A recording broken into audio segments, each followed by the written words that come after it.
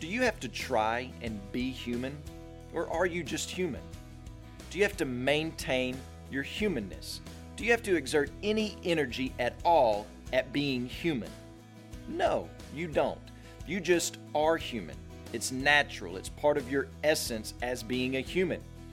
In the same way, God is majestic. God doesn't have to try and be majestic. He doesn't have to put forth any effort in maintaining His majesty.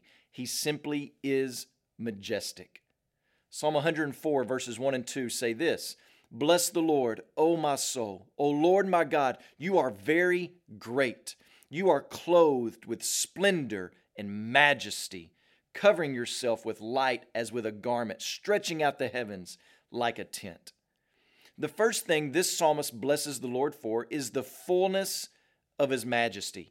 He says, clothed with splendor and majesty, covering yourself with light as a garment. And what the psalmist is saying is that the Lord God is covered up with His own splendor and majesty. There's no part of Him that's not majestic or splendid. Just like the purple robes that cover the length and breadth of a king who reigns, so too do splendor and majesty and magnificence and glory clothe and encompass our God. And since this is true, it's also true that everything the King does carries with it the mark of splendor and majesty. His majesty radiates into everything He creates, every decree He makes, and every action He takes.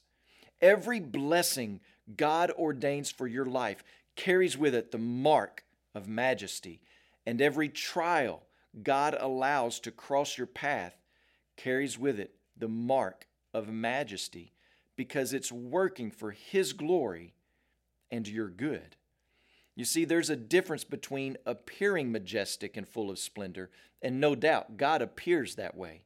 But there's a difference between appearing majestic and full of splendor and being majestic and full of splendor. Our God is both.